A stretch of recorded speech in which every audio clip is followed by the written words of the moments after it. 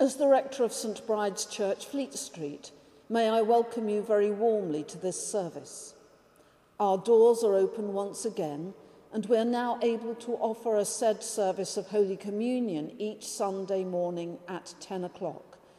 But these online acts of choral worship, which draw upon archived recordings of our choir and congregation, combined with newly recorded readings, prayers, and sermons, will continue each week so that you can enjoy the full wonders of our amazing choral tradition until such time as we can sing once again.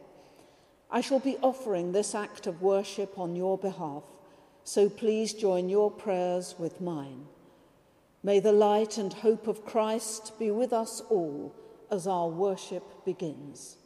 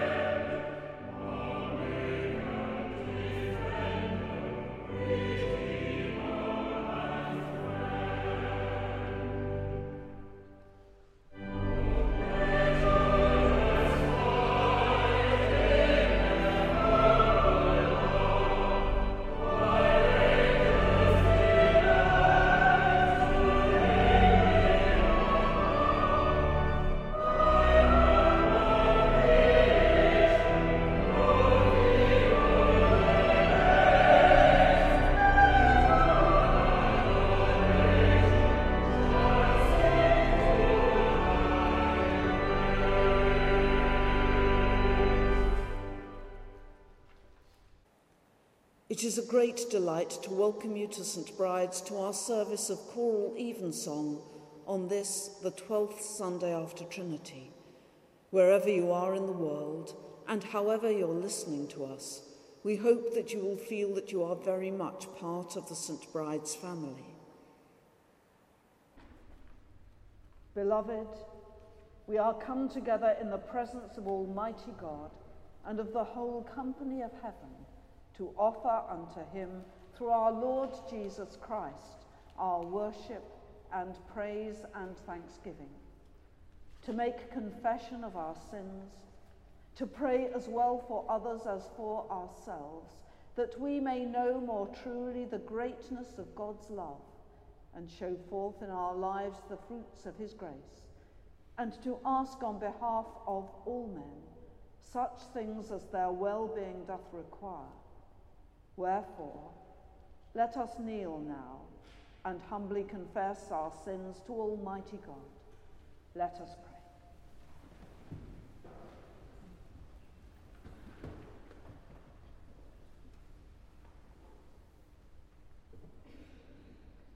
Almighty and most merciful Father, we have erred and strayed from thy ways like lost sheep. We have followed too much the devices and desires of our own hearts. We have offended against thy holy laws. We have left undone those things which we ought to have done, and we have done those things which we ought not to have done, and there is no help in us. But thou, O Lord, have mercy upon us, miserable offenders. Spare thou them, O God, which confess their faults. Restore thou them that are penitent, according to thy promises declared unto mankind, in Christ Jesus our Lord. And grant, O most merciful Father, for his sake, that we may hereafter live a godly, righteous, and sober life, to the glory of thy holy name. Amen. May the Almighty and merciful Lord grant unto you pardon and remission of all your sins, time for amendment of life, and the grace and comfort of the Holy Spirit. Amen.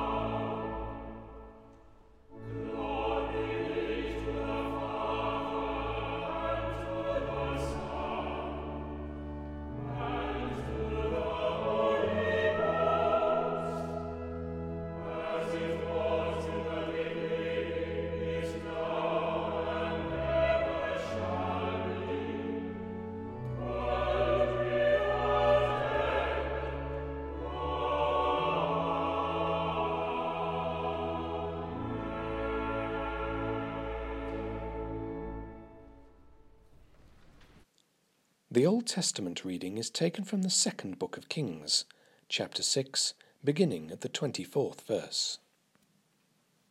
And it came to pass after this, that Benhadad, king of Syria, gathered all his host, and went up and besieged Samaria. And there was a great famine in Samaria, and behold, they besieged it, until an ass's head was sold for 80 pieces of silver, and the 4th part of a cab of dove's dung for 5 pieces of silver. And there were 4 leprous men at the entering in of the gate, and they said one to another, Why sit we here until we die? If we say we will enter into the city, then the famine is in the city, and we shall die there. And if we sit still here, we die also.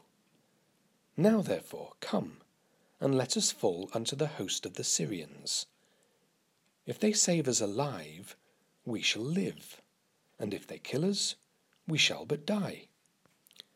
And they rose up in the twilight, to go unto the camp of the Syrians.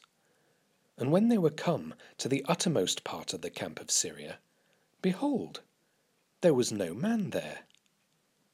For the Lord had made the host of the Syrians to hear a noise of chariots and a noise of horses, even the noise of a great host.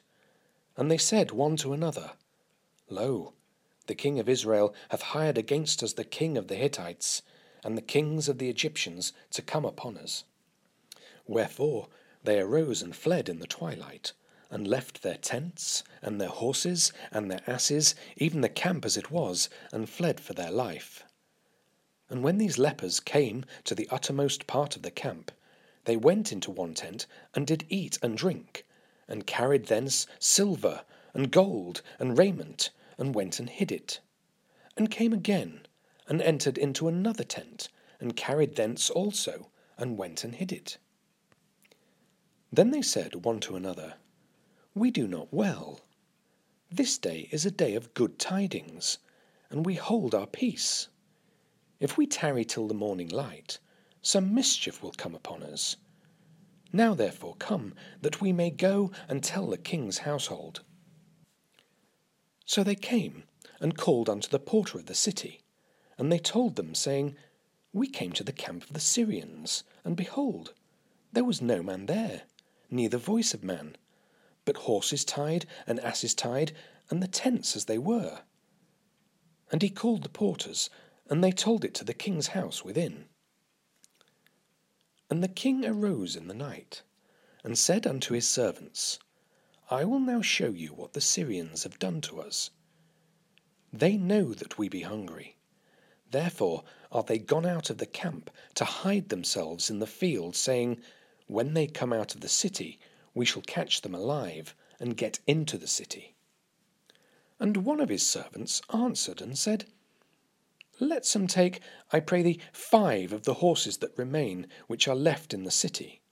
Behold, they are as all the multitude of Israel that are left in it. Behold, I say, they are even as all the multitude of the Israelites that are consumed.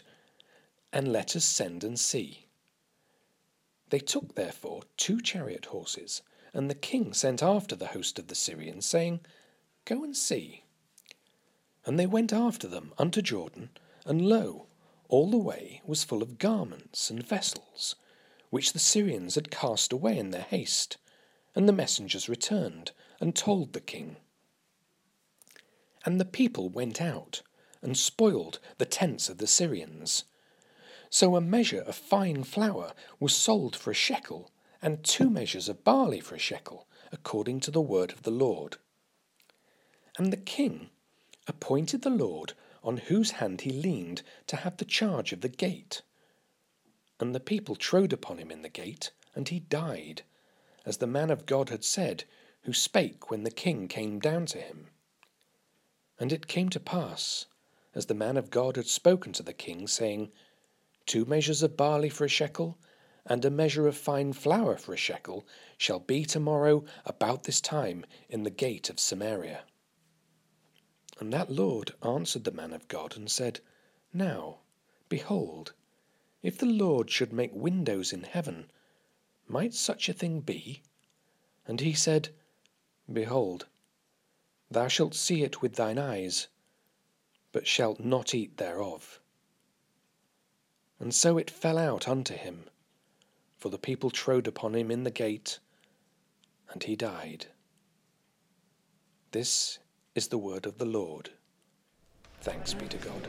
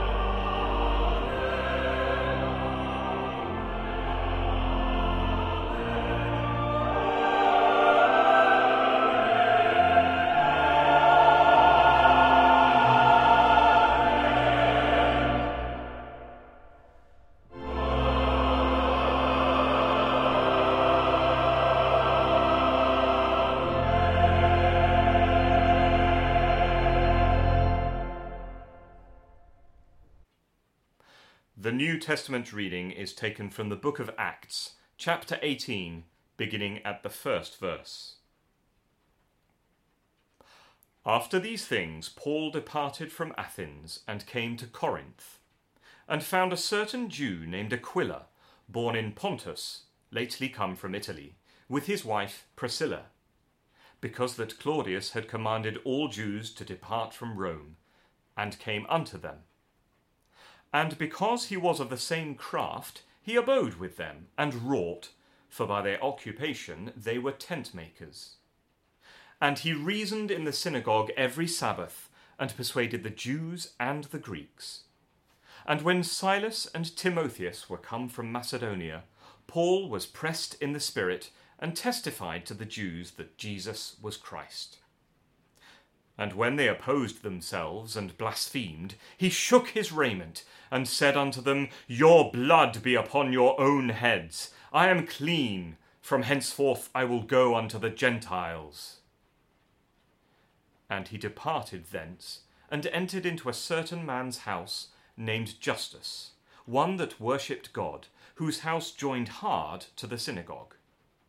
And Crispus, the chief ruler of the synagogue, believed on the Lord with all his house. And many of the Corinthians, hearing, believed and were baptized. Then spake the Lord to Paul in the night by a vision, Be not afraid, but speak, and hold not thy peace. For I am with thee, and no man shall set on thee to hurt thee, for I have much people in this city. And he continued there 1 year and 6 months, teaching the word of God among them.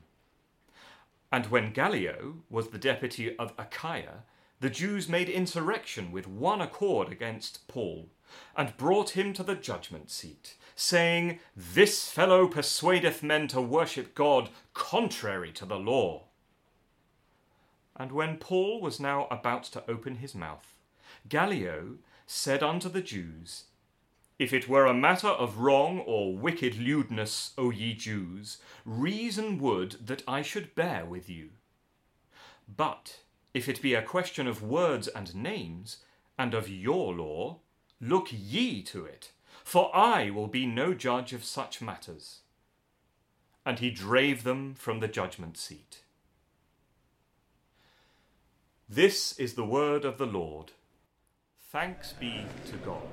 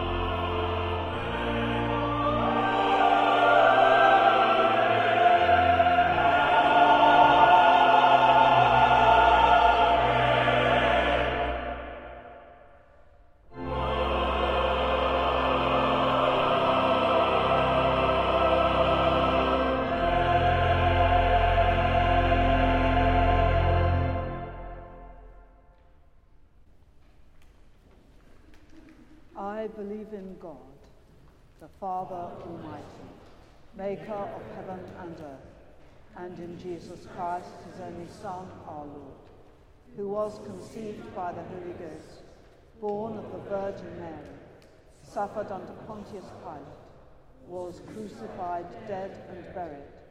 He descended into hell. The third day he rose again from the dead. He ascended into heaven, and sitteth on the right hand of God, the Father Almighty.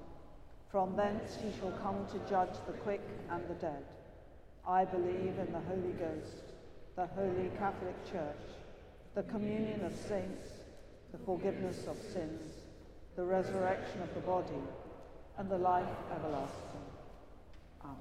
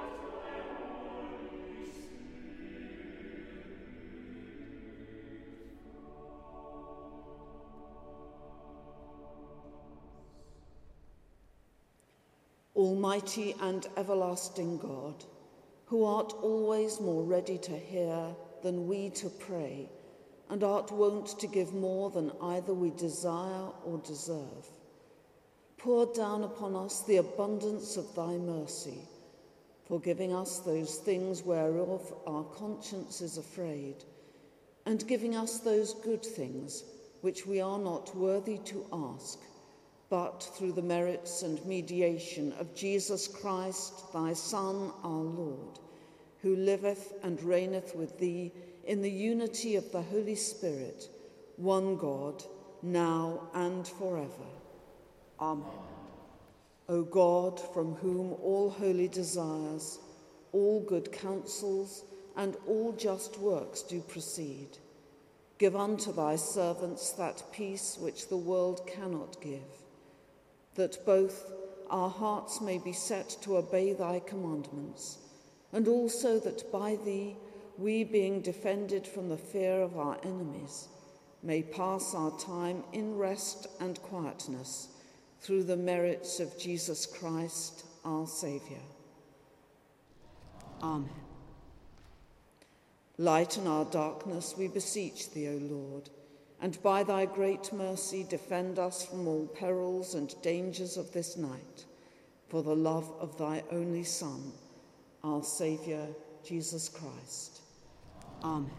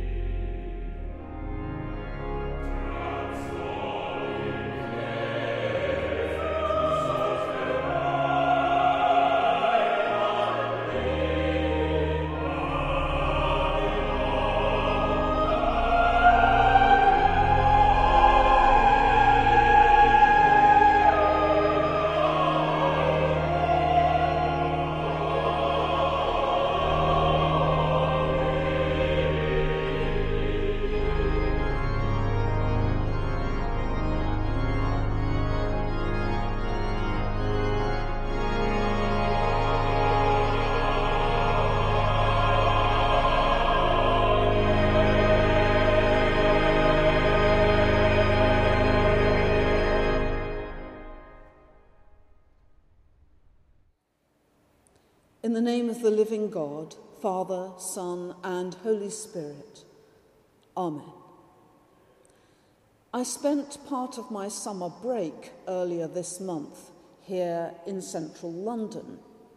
These days, it's my practice, whenever I have a holiday at home, to commit myself to going out every day and doing at least one thing that I have never done before.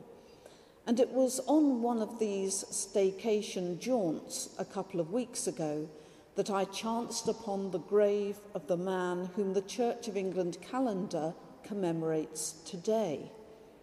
I had gone to visit Bunhill Fields, the famous burial ground that, despite being within walking distance of here, I had never visited before.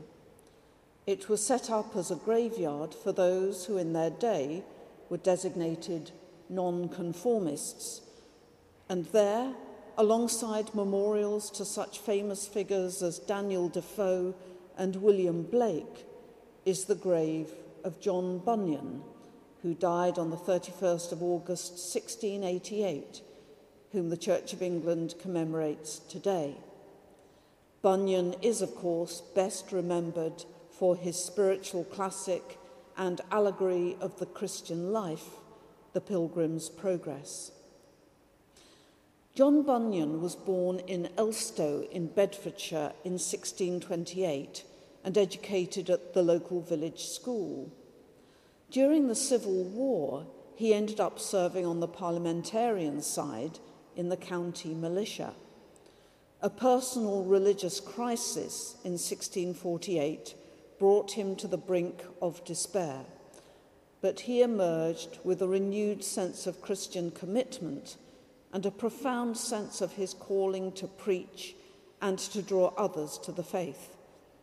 As a result, he was imprisoned on a number of occasions, most famously in Bedford jail.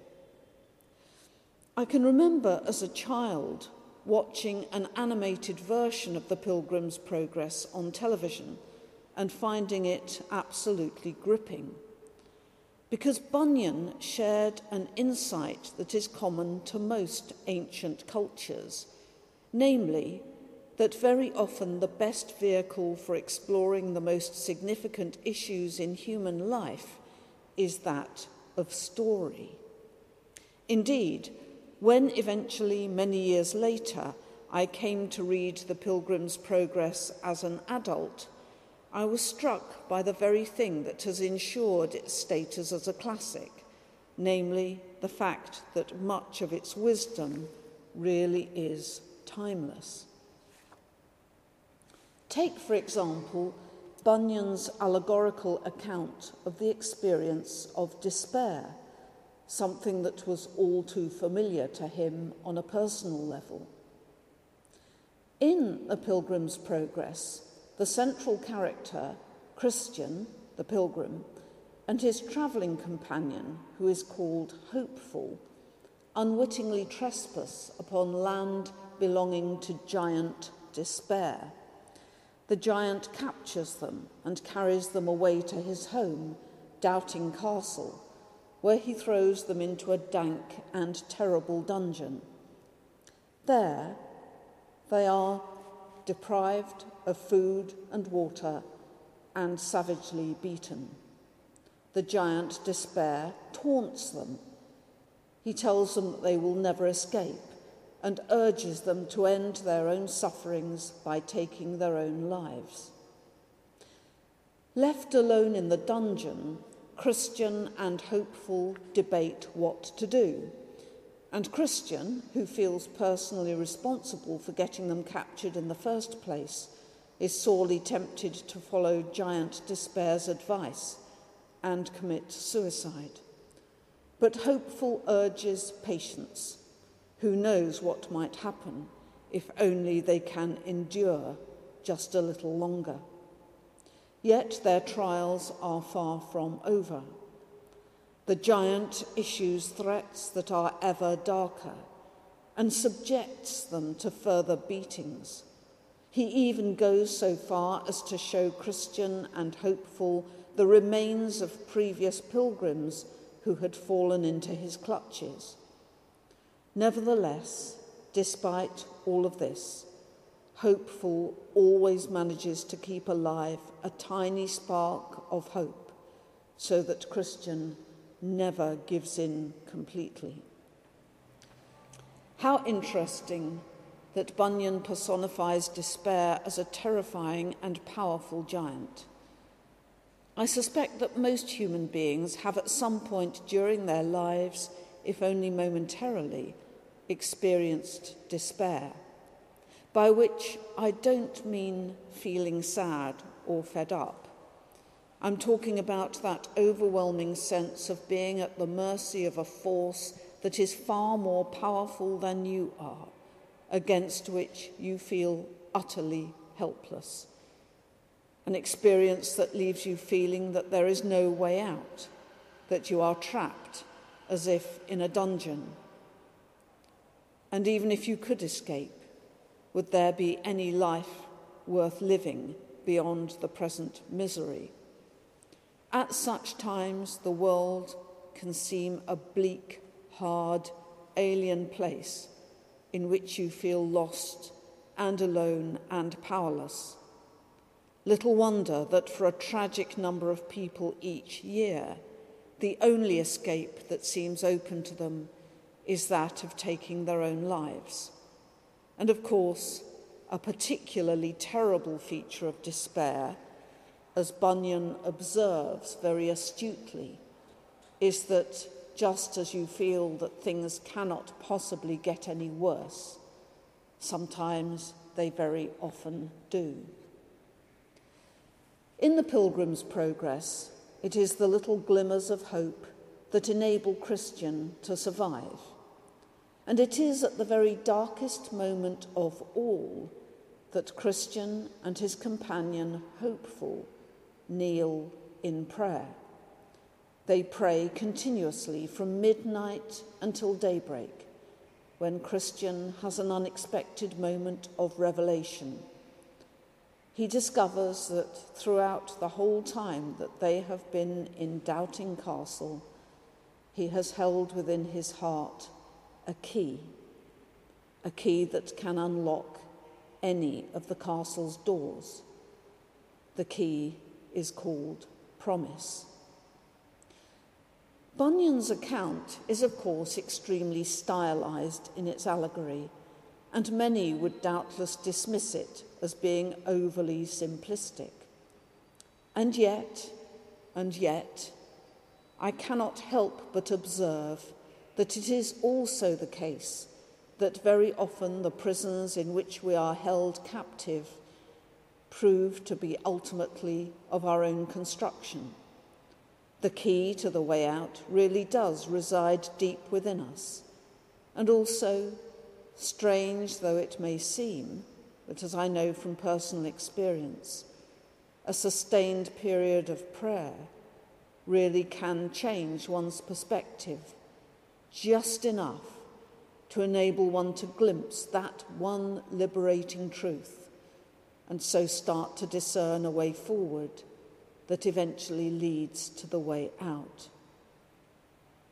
Some of the greatest and most moving testimonies to the power of God in bringing hope out of despair are to be found in the Psalms, and I shall leave you with the closing verses of one of the most famous of them all, Psalm 23. Even though I walk through the valley of the shadow of death, I fear no evil, for thou art with me. Thy rod and thy staff, they comfort me. Thou preparest a table before me in the presence of my enemies. Thou anointest my head with oil, my cup overflows. Surely goodness and mercy shall follow me all the days of my life, and I shall dwell in the house of the Lord forever. Amen.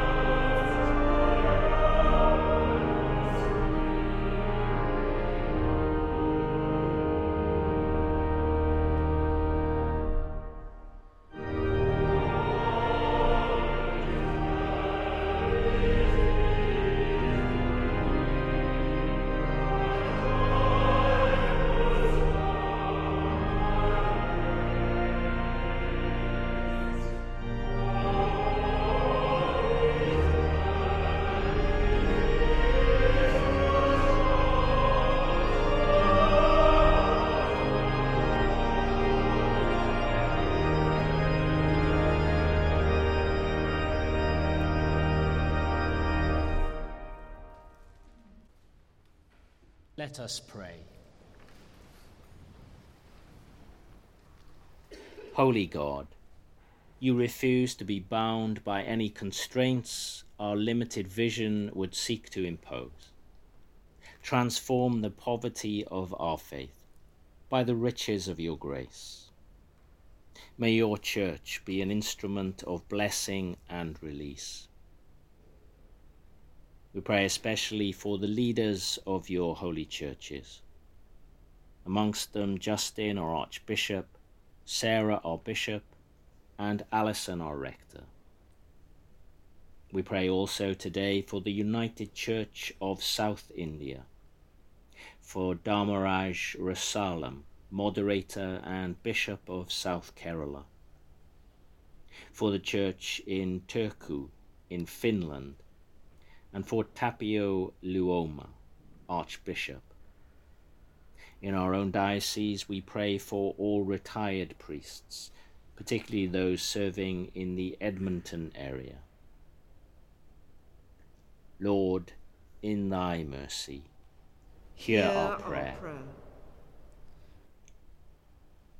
Holy God, we pray for all who take counsel for nations, for governments and local authorities, for all whose decisions affect the lives of others. We pray also for journalists, and particularly those who are in harm's way in the course of their duties. We pray that justice and righteousness may prosper. Lord, in thy mercy, hear our prayer. Holy God, you refresh the face of the earth and your people. Pour out your Spirit on all in need of renewal and Sabbath rest. Restore us in your loving mercy.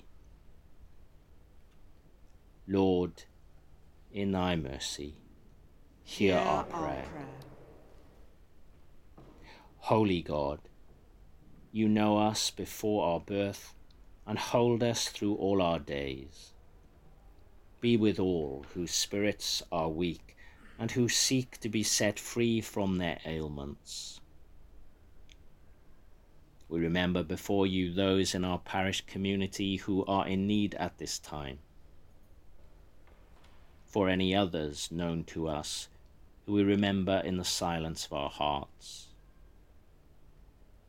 And for all who suffer, in body, in mind, or in spirit.